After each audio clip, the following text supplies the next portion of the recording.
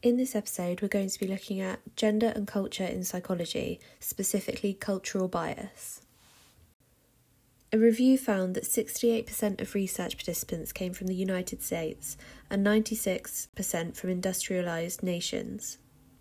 Another review found that 80% of research participants were undergraduates studying psychology. What we know about human behaviour has a strong cultural bias.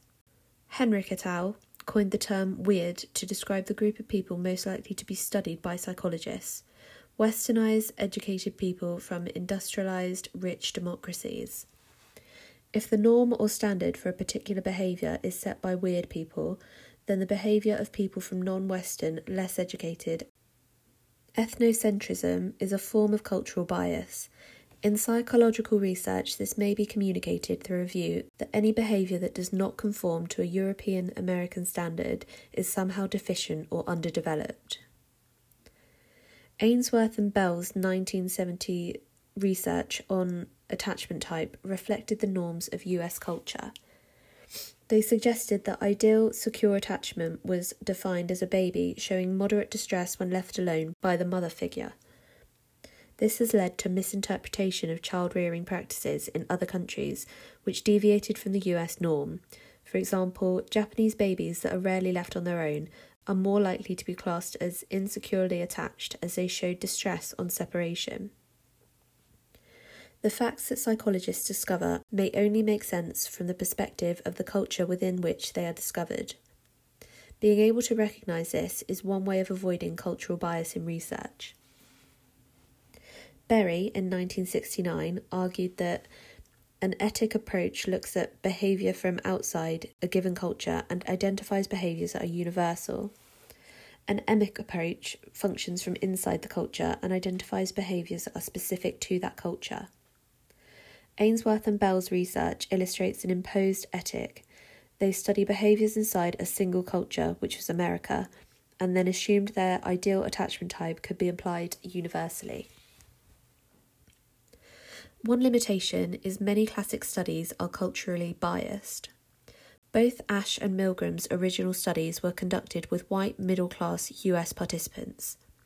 Replications of these studies in different countries produced rather different results. Ash-type experiments in collectivist cultures found significantly higher rates of conformity than the original studies in the US, an individualist culture. This suggests our understanding of topics such as social influence should only be applied to individualist cultures. As a counterpoint, the individualism and collectivism distinction may no longer apply due to increasing global media. For example, Takano and Osaka in 1999 found that 14 of 15 studies comparing the US and Japan found no evidence of individualist versus collectivist differences. This suggests that cultural bias in research may be less of an issue in more recent psychological research. One strength is the emergence of cultural psychology. Cultural psychology is the study of how people shape and are shaped by their cultural experience. It is an emerging field that takes an emic approach. Research is conducted from inside a culture, often alongside local researchers using culturally based techniques. Fewer cultures are considered when comparing differences, usually just two. This suggests that modern psychologists are mindful of the dangers and cultural bias and are taking steps to avoid it. Another limitation is ethnic stereotyping. Gould, in 1981, explained how the first intelligence tests led to eugenic social policies in America. During World War I, psychologists gave IQ tests to 1.75 million army recruits.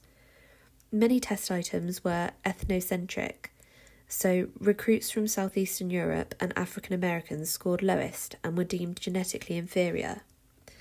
This illustrates how cultural bias can be used to justify prejudice and discrimination towards ethnic and cultural groups.